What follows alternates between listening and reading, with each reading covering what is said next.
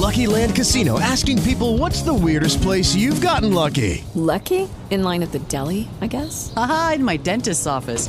More than once, actually. Do I have to say? Yes, you do. In the car before my kids' PTA meeting. Really? Yes. Excuse me, what's the weirdest place you've gotten lucky? I never win and tell. Well, there you have it. You can get lucky anywhere, playing at LuckyLandSlots.com. Play for free right now. Are you feeling lucky? No purchase necessary. Void where prohibited by law. 18 plus. Terms and conditions apply. See website for details.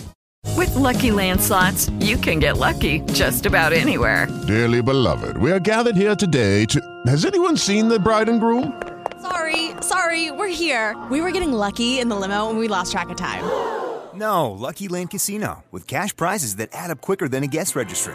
In that case, I pronounce you lucky. Play for free at LuckyLandSlots.com. Daily bonuses are waiting. No purchase necessary. Void where prohibited by law. 18 plus. Terms and conditions apply. See website for details.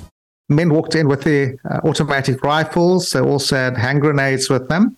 And they had put nails on the outside of the grenades. Wow. And they opened up fire with their automatic rifles, and they lobbed grenades into the congregation.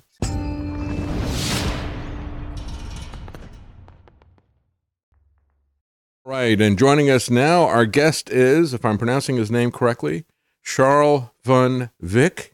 Is that correct? Did I say your name correctly? That's very close, David. Thank you very much. Charles van Wyk. Thank you. Okay, that's as close as I'm going to get. I'll spell it out for people because your website is CharlesVanWyk.info, and so that's correct. It might be easier for people to find you if they look at the title of your books, because that's pretty easy to remember. Shooting Back was your first book. You've now got a new book, Reloaded.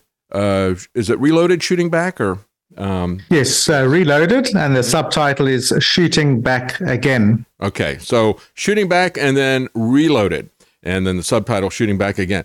And let's talk about this because the subtitle to your first book, Shooting Back, was about the right and duty of self-defense. Spoiler alert, after he went through this struggle, as I mentioned before, he played a key role in the St. James Massacre in terms of protecting about 1,000 lives. So let's talk a little bit about your concern about it as a Christian missionary. Tell people, because you wrote this book long before we had any church shootings in the U.S., and now we've had several, I'm afraid. And so you were trying to warn Americans about what was coming. Take us back to before the St. James Massacre, and what you were thinking as a Christian, what you went through in the process. Yes, David, it was quite strange because I'd been in the military in South Africa. All white men at the time during the apartheid days needed to do national service, and that included 2 years in the military. And I could understand theologically and biblically how a man could defend his homeland and defend his family from that sort of perspective. But I really questioned the idea of carrying a gun in civilian street and, supporting yourself if somebody was trying to attack your family. Strange enough as it is, that was an issue for me. And let's talk about that because, that really is the point of attack on the Second Amendment here in the United States. It's like, well, the military can do it to defend the country and defend innocent lives because they've got the imprimatur of the government, but you as an individual shouldn't be allowed to do that. We see that all the time, even about the teachers in the schools. So that you were there where we are right now in this debate, and what did you decide about that? Yes, so I really struggled with this issue, and then I read an article by Larry Pratt, who was the executive director at the time of Gun Owners of America, and he basically laid down a biblical foundation for Christian men arming themselves to protect their families, and as I said, in civilian street. So I thought it was an excellent article, really changed my mind on these issues. And then very soon after that, I was driving my car near a town called Wellington, near Cape Town, South Africa, and all of a sudden I saw burning tires in the street. And as I slowed down, the people started pelting me with rocks and bricks at the car. Wow.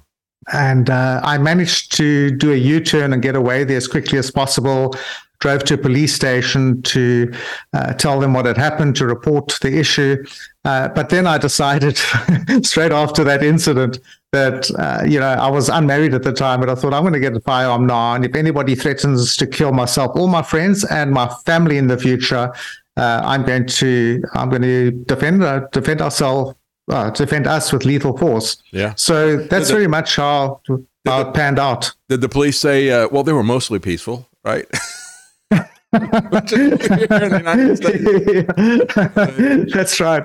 I understand. I mean, there's this argument that, in fact, I had somebody previously on an interview in America saying to me, we can trust our politicians, so we can give firepower to the state, but in Africa you can't.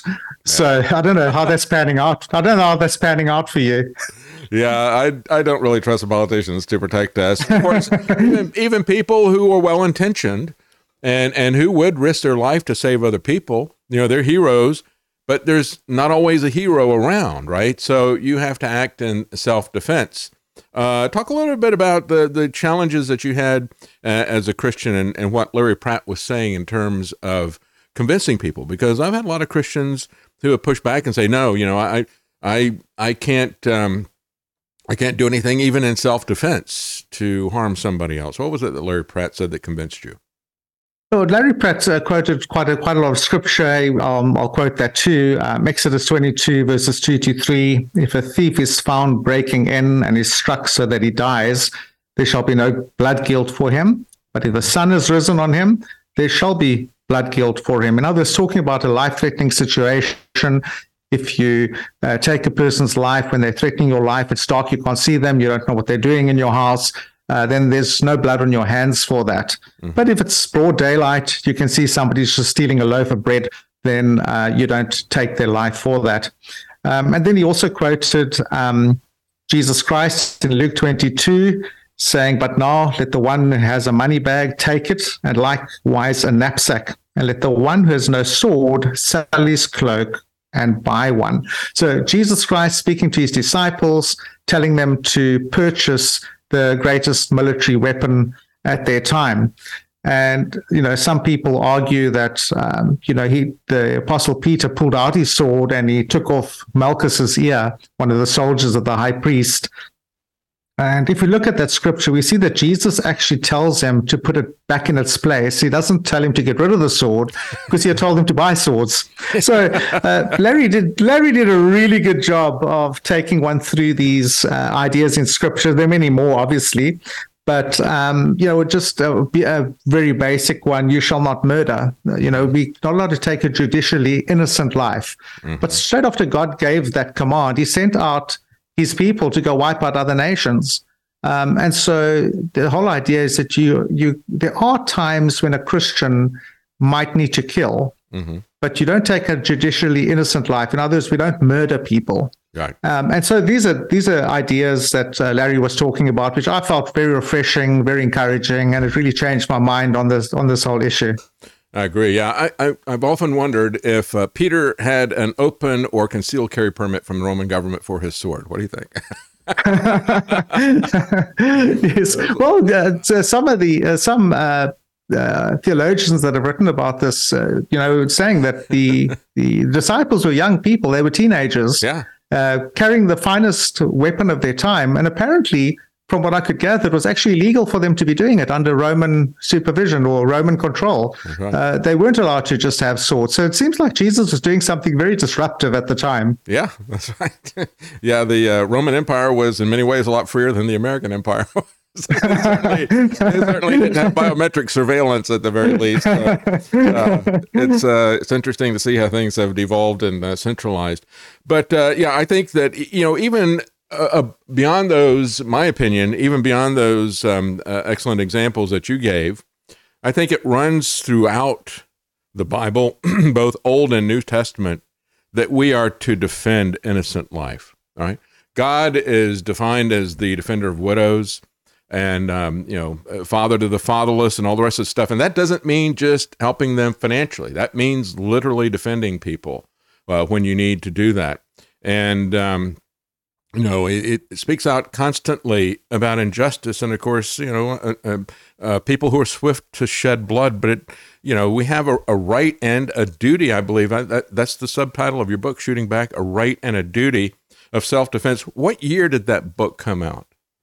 Oh, that's a difficult question. I think it's a good 15 years ago already, so it's quite a while back. Mm-hmm. So it's pretty old already. But David, I have to agree with you. In 1 Timothy 5 verse 8, we can read, "But if anyone does not provide for his relatives, and especially for members of his household, he has denied the faith and is worse than an unbeliever." Yeah. And provision is obviously also the security. It's not just food. It's not just clothing. You also need to provide for the security of your family. So yes, the book's quite old already, and so a second book has come out, and Lord willing, I'm hoping to have a third book out for the commemoration, the 30-year commemoration, which is happening on the 25th of July this year.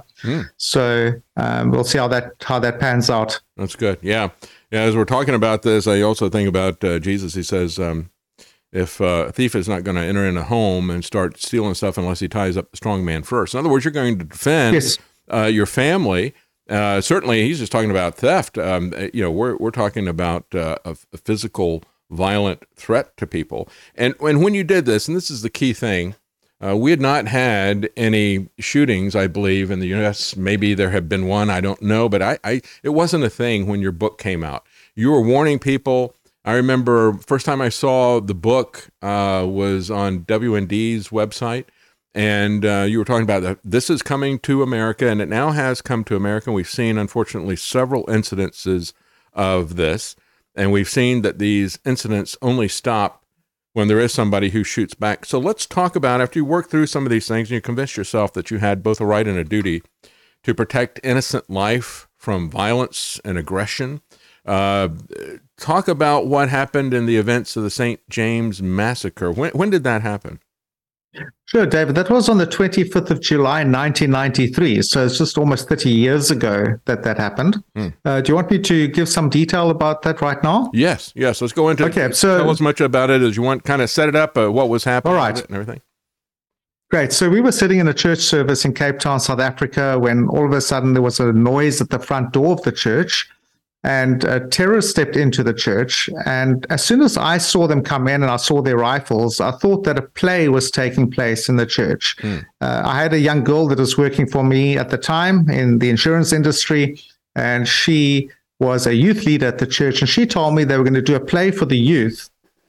And they were going to have people dressed up as soldiers or as policemen, and they would come take away the church youth leaders and accuse them of spreading the gospel when they weren't allowed to be doing that. So I had that on my mind, and these men walked in with their automatic rifles. They also had hand grenades with them, and they had put nails on the outside of the grenades. Wow. And they opened up fire with their automatic rifles, and they lobbed grenades into the congregation.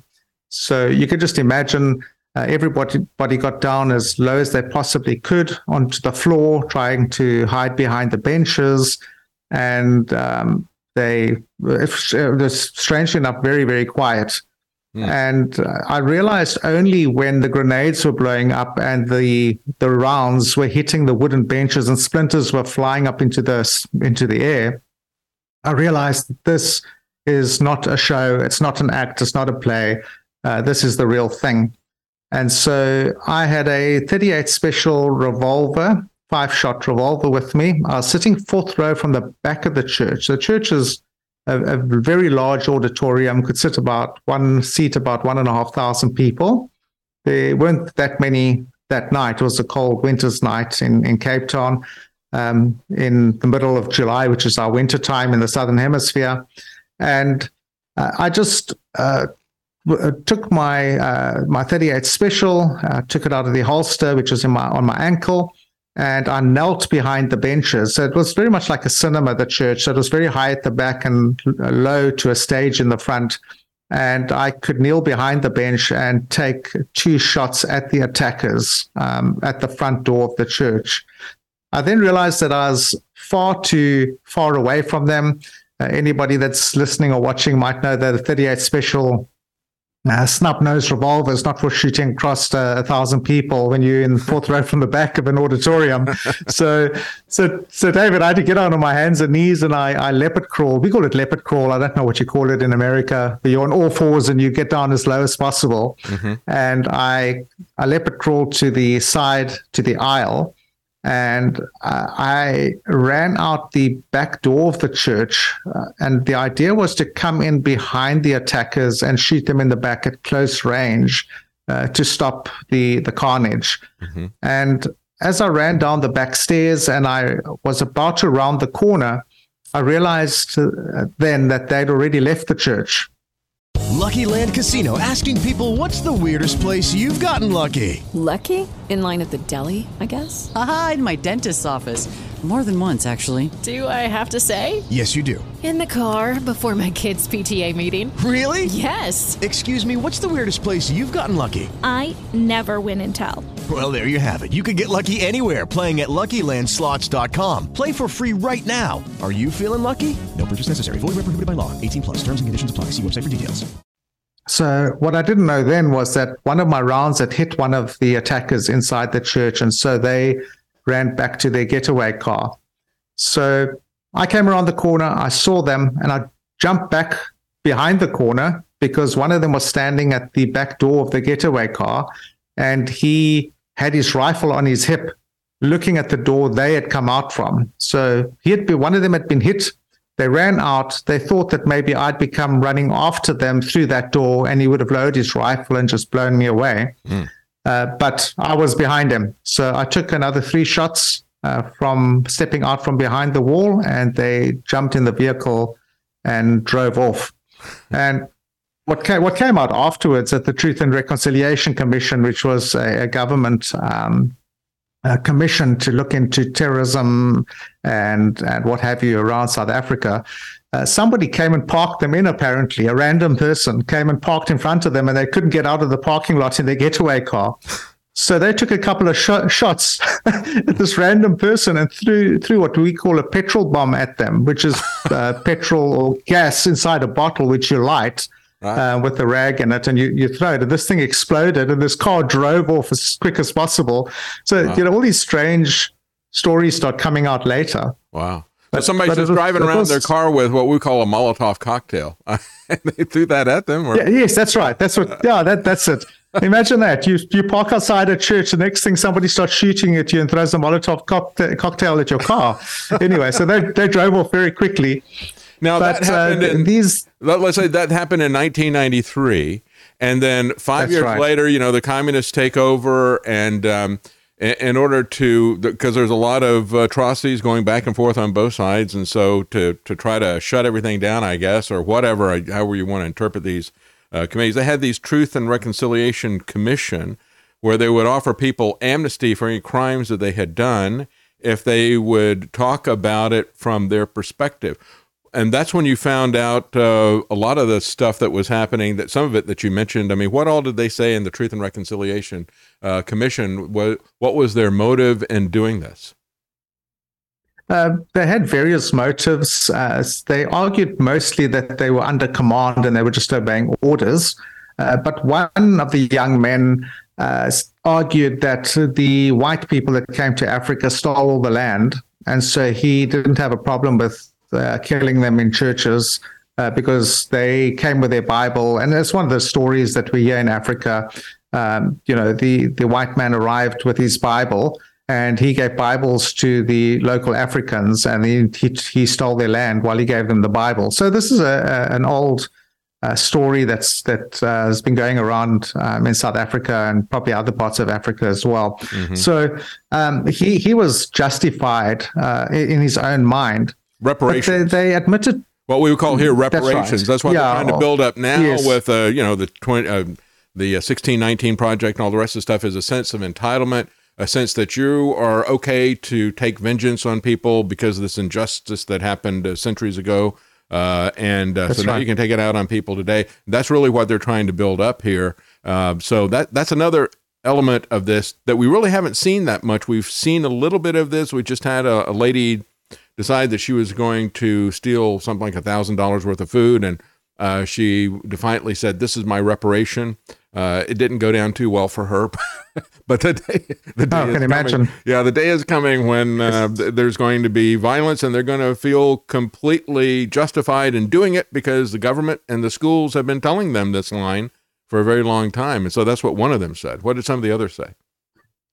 They were arguing that they didn't even know it was going to be a church, that they were under commanders who commanded them, and they just carried out and did what they were told. So some of them argued right up to the point of until they arrived at the church, they didn't even know it was a church that they were going to attack. Never mind the fact that the church was multiracial. So there were these sorts of arguments. They admitted to the fact that they murdered the people, which they did. There were 11 murdered and over 50 that were injured. And some struggled with it. I know the one chap that I actually hit with one of my rounds, he told me that he apologized to some of the survivors afterwards, and that took place in a behind closed doors. And as he said to me, said, "This is politics. So you play one game in front of people for the cameras, and then something else happens behind closed doors." So I wasn't involved in that, but that's apparently what happened. But one of the other, or a couple of the other interesting things that happened in the church was there was one young man with the name of Gerard Harker. He was 21 at the time, and he fell on top of a hand grenade and took a full body blow to himself to protect the people around him. And unfortunately, his younger brother, 13-year-old younger brother, also died in the attack. Wow. And then there was another youngster, 17-year-old boy, Richard O'Keel, who had two young girls, Lisa and Bonnie. I'm actually friends with Lisa. And they all went down onto the ground. And Bonnie, who was so surprised, she sat up or stood up to see what was going on with the whole attack. And she was so shocked, she didn't know what to do with herself. So Richard went up on his haunches and he pulled her down. And as he pulled young Bonnie down onto the ground, a bullet hit him in the back of the head while he was trying to save her life. Wow. And we also had a ministry to Russian sailors at the time. And one of them, with the name of Dmitry Makagon, was 23. He was traveling around the Cape on a large ocean liner ship, for want of a better word. And the ministry leaders at our church would fetch these Russian soldiers and bring them through to come and hear the gospel being preached. And so a bunch of them were in our church that evening. And one of them, Dimitri, had a hand grenade land on his lap, and it blew off both his legs and one arm. Wow. And so... But he survived. The church, he survived. He survived that, and the church brought his fiance over from Russia, and they actually ended with a fairy tale story by getting married in that church later. So there's some really interesting things that happened under those circumstances. Now, were you a member of that church, or were you just kind of visiting that church? Did you know these people, or were you just visiting that church?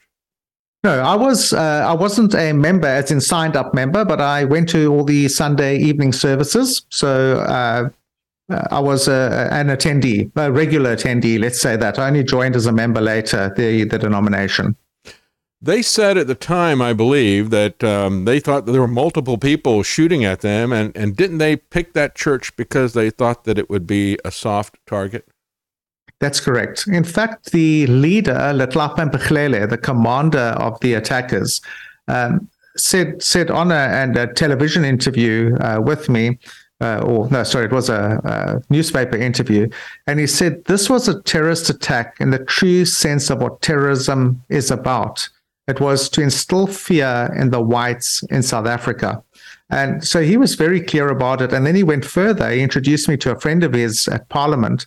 And he said, this is Charles van Wyk, who defended the people at the St. James Church massacre.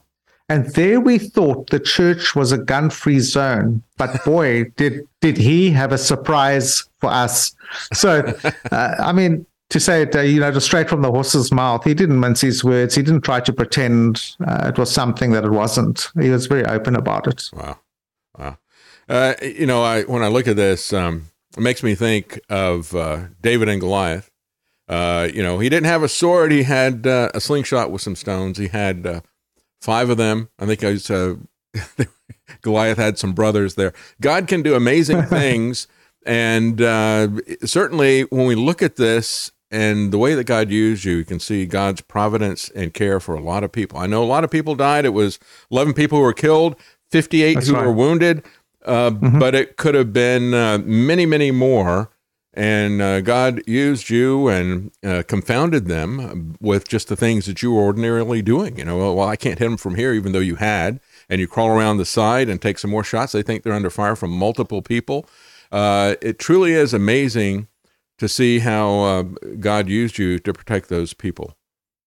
Yeah, it was actually a real honor because, under the circumstances, I had one interviewer once asked me, "Were you scared?" I said, "Of course I was scared." So he said, "Well, I would have piddled in the pew."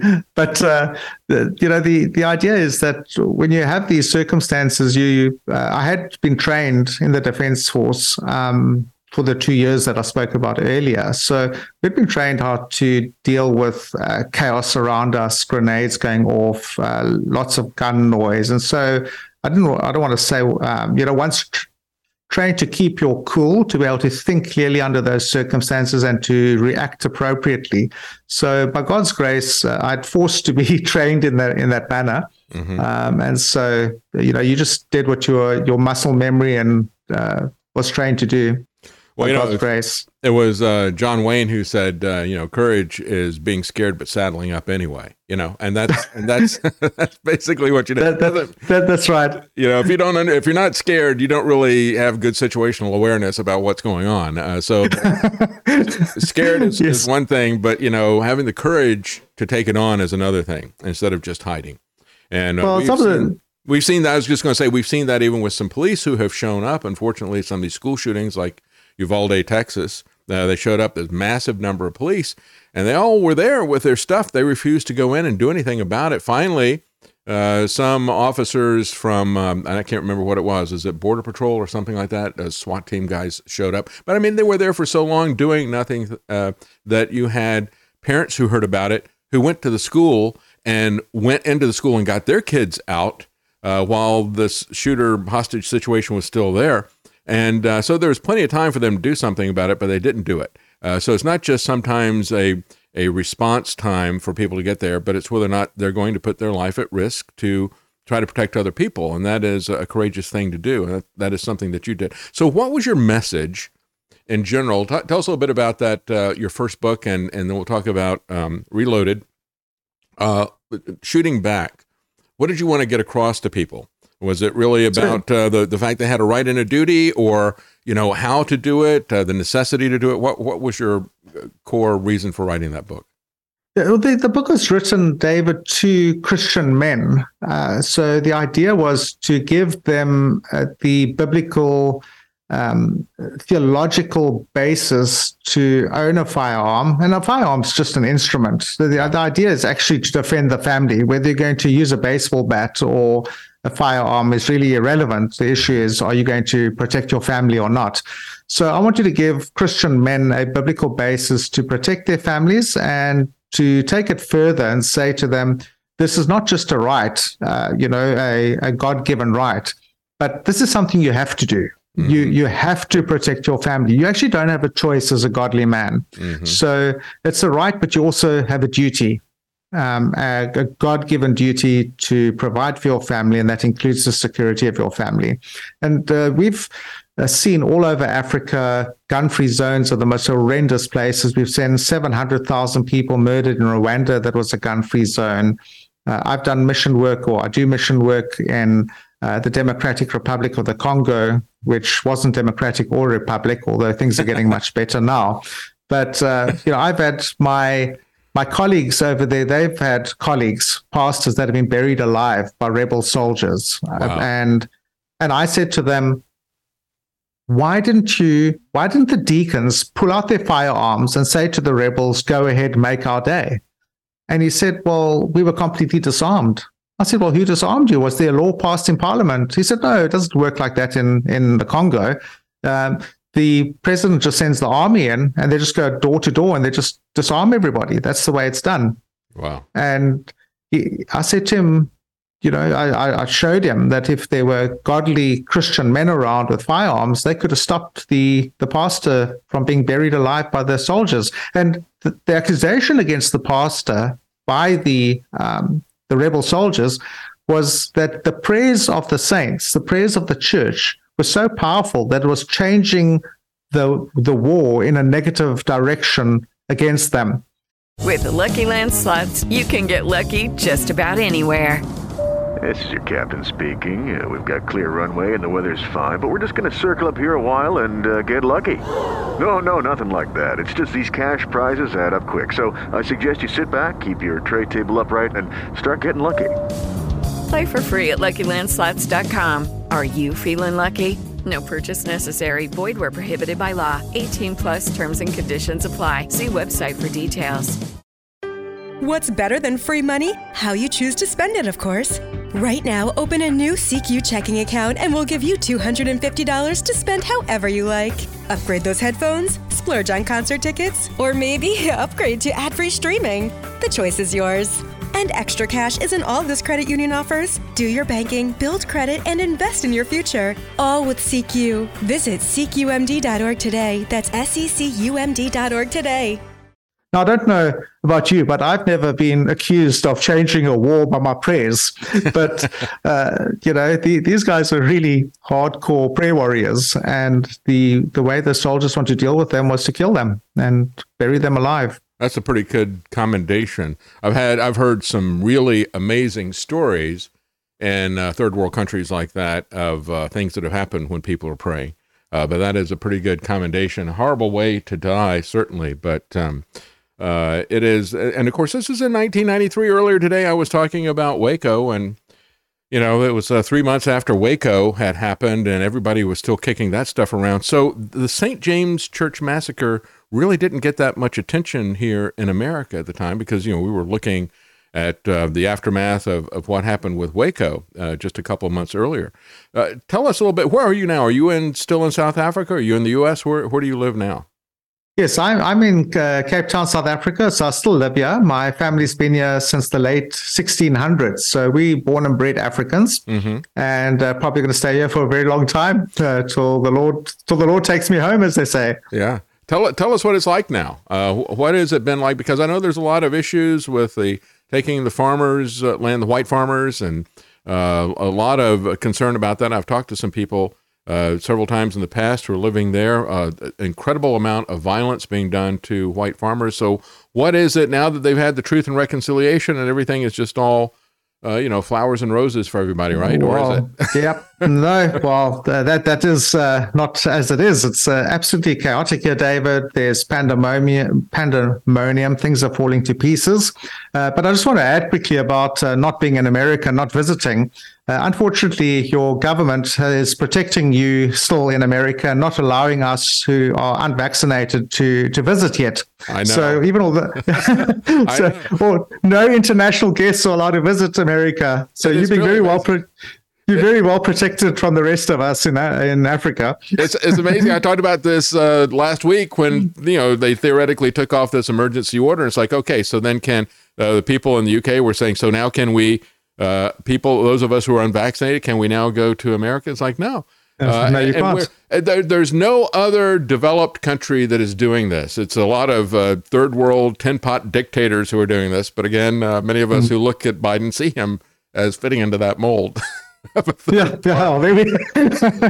Well, I often say to people, in the rest of Africa, we in South Africa are following you. We will look like you very soon. Yeah. So maybe in America, you're going to be looking like South Africa soon. But let me give you just a bit of background to your question. We've been plagued with just loads and loads of crises since Nelson Mandela's communist cadres have taken over the country. We have the murder of the preborn, which Nelson Mandela introduced into South Africa. We have massive unemployment, up to 50 and 60% in certain age groups. The poverty is devastating. We have insufficient electricity capacity in our country. In fact, in the next 30 minutes, our electricity will be going off in the area we're in at the moment in this church building. Oh, wow. We have contaminated water supplies. Sewer failures are happening. Disastrous public hospitals. We have rampant crime, as you've just mentioned. So there's literally the society is literally crumbling around us. And the Mandela government that took over, they didn't just fail to maintain what they inherited. They actually caused major regression. And so we're going backwards in South Africa. Our real GDP has been shrinking since 2014. And we're about 10% poorer than we were in 2014 right now. 18 million people, 1/3 of our population, is living below the poverty line. Malnutrition is common. We're plagued with the crime, looting, with vandalism, and it's chaotic out there. In fact, 2 of my children have just flown off to Europe to go work there, and we're ecstatic about it. It's praise the Lord, they've got jobs, and second of all, they're living in a society where they don't have to be concerned about leaving their home. Yeah. And even at our home, my one son went running on a field one day, and he was attacked there. We've had a grocery store that's been attacked down the road. I've had an elderly neighbor who saw burglars in our house, and they tried to run her over with their getaway car. Another neighbor was murdered. I can carry on and on. Another one was stabbed in the head. These are right in my area. I'm talking about in my small little suburb that I live in of about 300 houses. Yeah. So and it's even this pandemonium. The farmers, they have a campaign of terrorism to try to drive them off of the farms, and they're even more isolated than you are in the suburbs. And I've just heard horrific stories. That's right. About what is happening to the farmers. Yeah, Dave. Yeah, you're 100%, Dave. Let me tell you a little bit about the farmers. The main challenge with the farm murders is the severity of the torture that takes place that accompanies these attacks, and it is horrendous. I'm talking about burning their victims with blow torches, using clothing irons and putting it on their bodies, and burning women's breasts with clothing irons, pouring boiling kettle water onto people, onto their bodies, slitting their throats, drilling a hole through their skulls with an electric drill, raping wives, and the men have to sit and they're forced to watch while the wives get raped. It is pandemonium, what's going on here. It is absolutely criminal.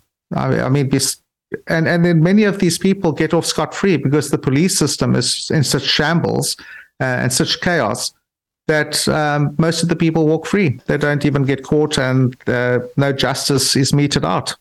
And of course, even though apartheid was covered, from front cover to back cover by the press all the time, before Nelson Mandela got in, after this beloved Marxist took over and these things started happening, complete silence here in America about all of this stuff that is happening. I'm absolutely amazed and appalled whenever I talk to somebody from South Africa and we talk about how society has been deliberately destroyed there.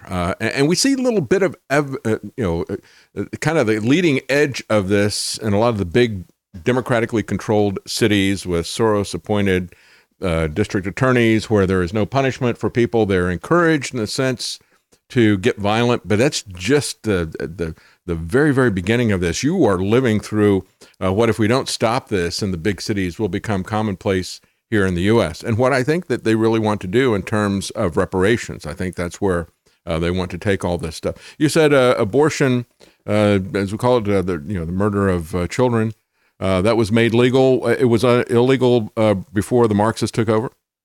Well, they had it in the special cases, but it's not just the Marxists. It's Nelson Mandela personally forced this through Parliament. So we don't have a democratic system in the sense of Western democracy the way you think about it. We elect a party, and on the percentage of the vote that they get, that party gets that percentage of seats in Parliament. And the party leaders appoint people to sit in those seats. So if any of the people that they've appointed as members of Parliament in their seat disagree with the party or cause any trouble, they get thrown out of their seat and they get replaced by somebody else. Oh. So what Mandela did was he called all his parliamentarians to a meeting and said to them, "You will all vote for abortion." Wow. And try not to do it, and we'll see what happens. Because he controlled the seats. And so apparently the Catholics in the party didn't go to Parliament on that day, and they were fined for not being there, but they didn't lose their seats. And the rest followed. They towed the line. They did what they were told. They didn't want to lose all the money they were making. I mean, the country's poor. Everything's going down the drain, and they're getting fat salaries and living it up and driving nice cars and got government housing with electricity that works. So, yeah, very, very difficult circumstances for us with that kind of parliamentary system, but that's the way it stands at the moment. You know, it is... to give you an idea of just how ignorant America is about what is happening there, when you had the indictment of Donald Trump, Marjorie Taylor Greene, who is a big Trump supporter and Republican, goes to New York, and in an interview she says she compares him to Nelson Mandela. And I thought, this is a conservative Republican who is absolutely clueless about what she's talking about. She might as well compare him to Che Guevara or something, right? Or perhaps Che Guevara might have been able to do the things that Nelson Mandela did, but he is celebrated as a hero by people outside of South Africa on both the left and the right, and it is profoundly ignorant for these people to be held up that way. You also created a civilian gun rights group as well, didn't you? Yes, I was involved. I was involved with the group that we established called Gun Owners of South Africa, and they are running full steam ahead. I've got spent much more time in my ministry, traveling to different countries: South Africa, Zimbabwe, Zambia, Congo, Cameroon, doing mission work. So I was part of the instigators to get the organization up and running, and we've got some really, really good people that are running it at the moment, and they're doing an absolutely wonderful job to let's call it to preserve our privilege in South Africa to own a firearm. It's not a right according to our constitution. So even although it's a God-given right, our constitution seems to think the constitution creators think they could override God on this matter. Well, even though ours is recognized in the Declaration of Independence as a God-given right, and also in the Second Amendment, we have politicians who believe that it is a privilege that should be taken away on every occasion, and those are people in both parties who believe that. Tell us a little bit about the second book, Reloaded, and didn't that just come out recently? Yes, it's actually a few years old already, but I'll give you a bit of a background to that. I was at a course that we were running, a Christian mission course, and I had to go into town away from the place we were staying at to go and prepare a radio show. And I had a former terrorist. In fact, he was a former unit commander of the group that attacked our church in 1993 at the St. James Massacre. And he had come to faith in Christ.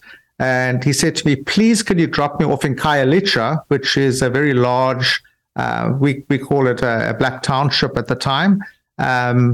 A very, very large area of grouping of people. There's probably 1.5 million to 2 million people staying in the area. Wow. And he asked me if I could drop him off there. And I said, sure, jump in the car. I'll go drop you off, no problem.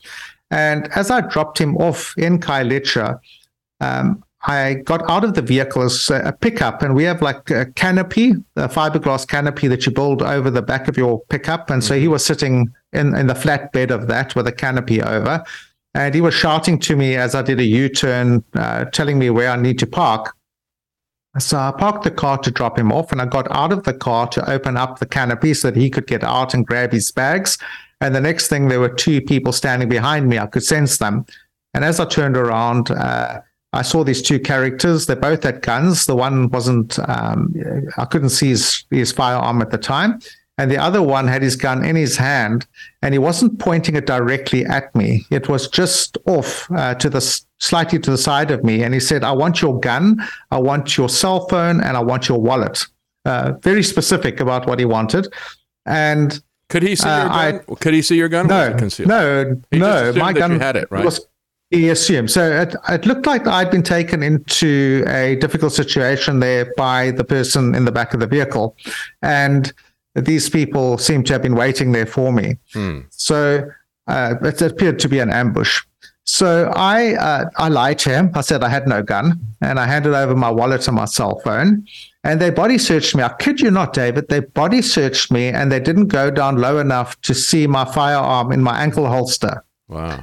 And so they were convinced that either I or my passenger was armed.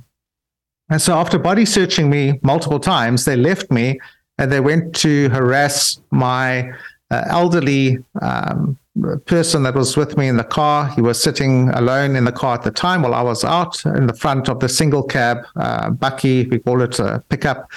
And they started bothering him and they were body searching him and they asked for his phone. He said, I don't have one. They asked for cash. He said, I don't have any. I'm going to do a radio show now. I'm not carrying cash and money and things with me. They said, give us your gun. He said, I don't have a gun. And so these two attackers, both with their guns in their hands now, were looking in the car, opening up the cabinets in the car, searching everywhere, body searching him. And this gave me time to then pull out my gun. And I went below the car window so that he couldn't see me. And I went to the front of the car and I shouted at them to distract them from bothering my elderly passenger. And I opened up fire at them. And they were really good. They were running in a zigzag fashion to get away from me. So they were well trained. They knew exactly what they were doing. But to my surprise, this is a shanty town where I dropped them off. And the next thing, they had a sentry standing around amongst the metal housing there, and he opened up fire at me. So they had a sentry protecting them. So this was a fully organized crime that was taking place right over there. So I had to duck and avoid bullets that were coming straight from me from a distance between the housing, the little metal housing there, and jumped in the vehicle and we drove off and went to police station to report the incident. So that's why the second book is called Reloaded, and then shooting back again. It's not the first time. This is it happened again. So that's the background to the writing of the second book. Wow. And you said you thought that maybe it was an ambush. The elderly passenger you had there, who is now a Christian, he wasn't a part of that, was he? Or do you think, perhaps? No, not at all. Not the elderly passenger that was with me that they were body searching, not him. Only the person in the flatbed at the back. So, so the person who asked me to please drop him off in the area, he's the one that did that. I got you. But there were two passengers. I didn't catch that. So there's one in the with you and one in the back. That the guy in the back was the one that was. That's right. He's the one shouting, telling me where to park and that sort of thing.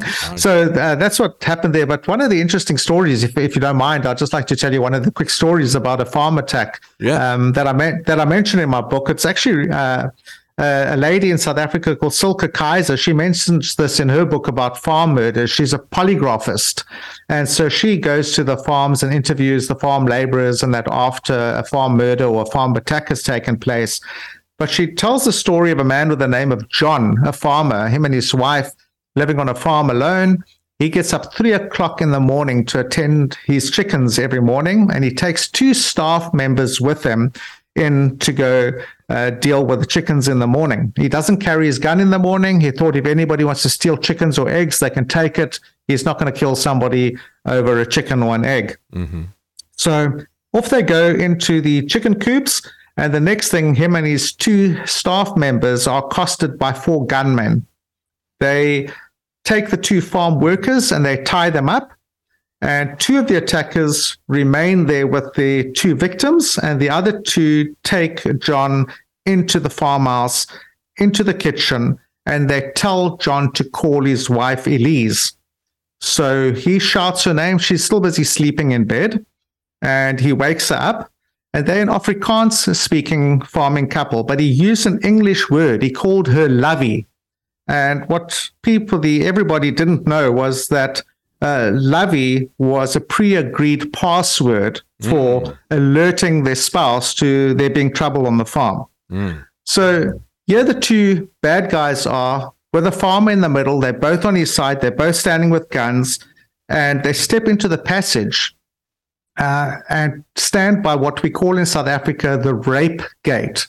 So many of us have security gates inside our homes, not just outside, inside our homes. Wow. That closes off our bedrooms from the rest of the house. In other words, if people break into our lounge and they steal our TV, they can take it at night, but we don't want them to come into our bedrooms and accost our family. Mm-hmm. So he and these criminals were standing by the rape gate, and Lovey, Elise, comes out of the bedroom. She's armed, and they were expecting her to give in straight away when she would see the guns being pointed at her husband.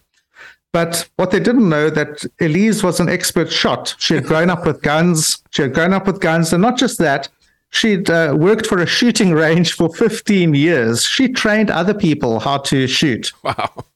So she emerges from the bedroom with this carrying a loaded firearm. She takes a shot at the first perpetrator and hits him twice in the chest. Both bullets just narrowly miss his heart. Then she moved the gun slightly to the right, and she shot the second thug in the head and killed him instantly. Wow. So the first thug tried to run out, trying to breathe. His lungs were damaged by the bullets. He got out of the door, and they found his corpse later under a bush outside. So the one attacker had already committed 2 other farm attacks. He hadn't murdered anybody yet, but his speciality was torturing his victims. Mm. And so they obviously cleaned up that evening, and the other 2 accomplices that had held the farm workers down, they fled the scene very cleverly. So this is one of the attacks that didn't work out for the bad guys. And praise God that these were not pacifist Christian farmers who believed that that they would make the environment safer for the bad guys to operate. And praise God that Elise was ready and armed, and that she could shoot straight. Yes. Well, that is an amazing story. What is you're there in South Africa. You said you're going to be there the rest of your life. What is, I understand, because I've talked to other people who said, nope, we're staying, we're not leaving. And, but what is the hope that you have? How do you see this happening? I mean, are you in a mutual community of self-defense, and you know that you're under siege by this large majority? Is there ever, is there a hope or a plan that you're somehow going to restore some kind of an ordered republic there, and a rational government that's going to keep peace and order? What is it that you see in the future there? Yes, I believe strongly in that the gospel of the kingdom of God is what changes hearts and minds of people. And if I didn't believe that, I wouldn't be a Christian missionary. So I've seen that happen in nations. I've seen people that have come to faith in Christ. They've submitted not just their personal lives, it's affected their family lives, it's affected their churches, it's affected their businesses, and it's affected their countries. And we've seen nations changing because of people turning to God and obeying His word and His law. And I believe that that will happen in the future. Maybe not, maybe in the next generation, maybe I won't see it. But there's a scripture in the Bible that says that the earth will be filled with the knowledge of the glory of the Lord as the waters cover the sea. So I think we're fighting a winning battle. We're not going to give up. We're going to carry on. And if the only thing I do is be a splinter in the fingers of the bad guys, then I'm happy to carry on doing that as we preach the gospel and disciple the nations. That's a great witness. And you know, it's great to hear that. You have such confidence, and it is well-placed confidence in the power of the gospel to not just change individual lives, but to completely reorder society. And we have seen that throughout history.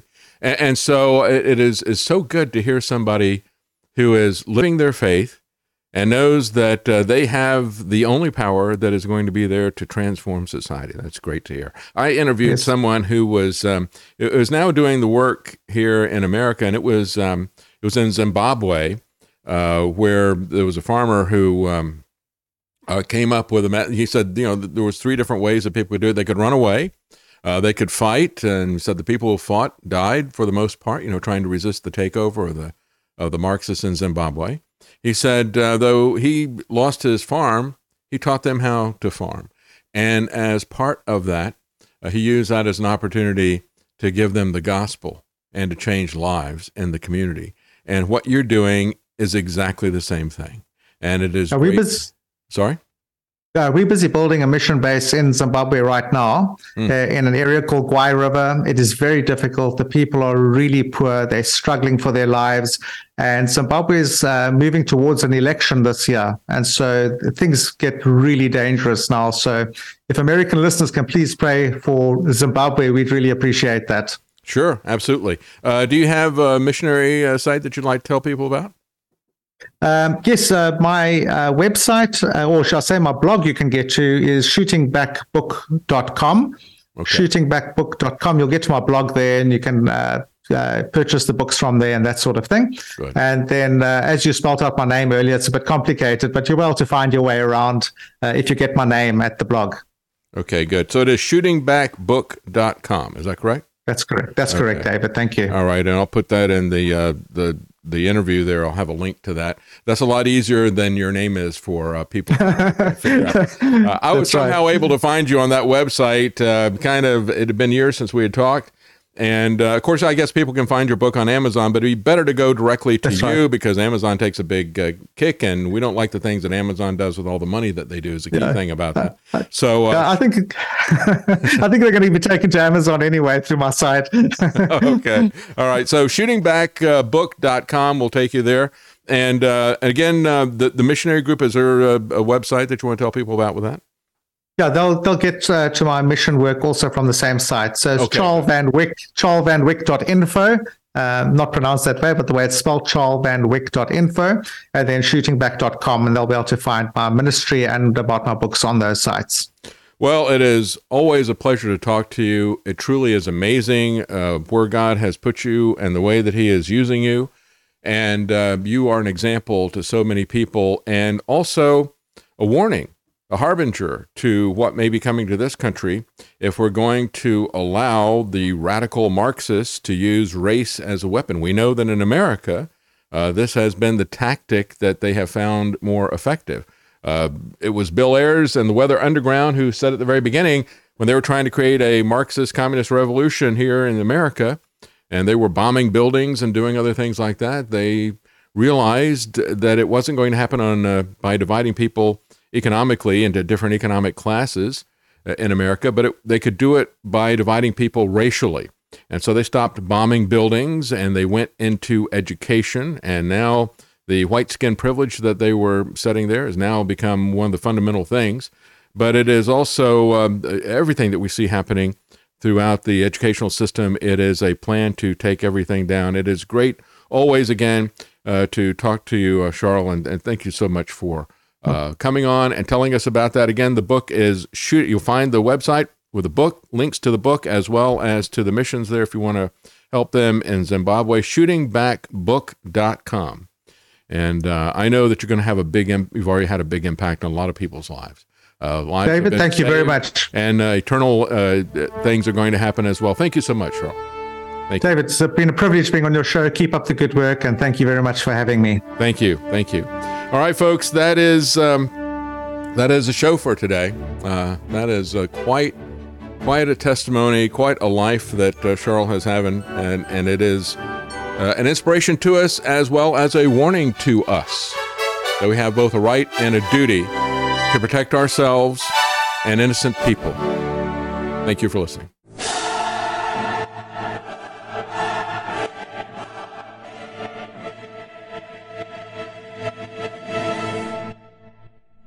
The David Knight Show is a critical thinking super spreader.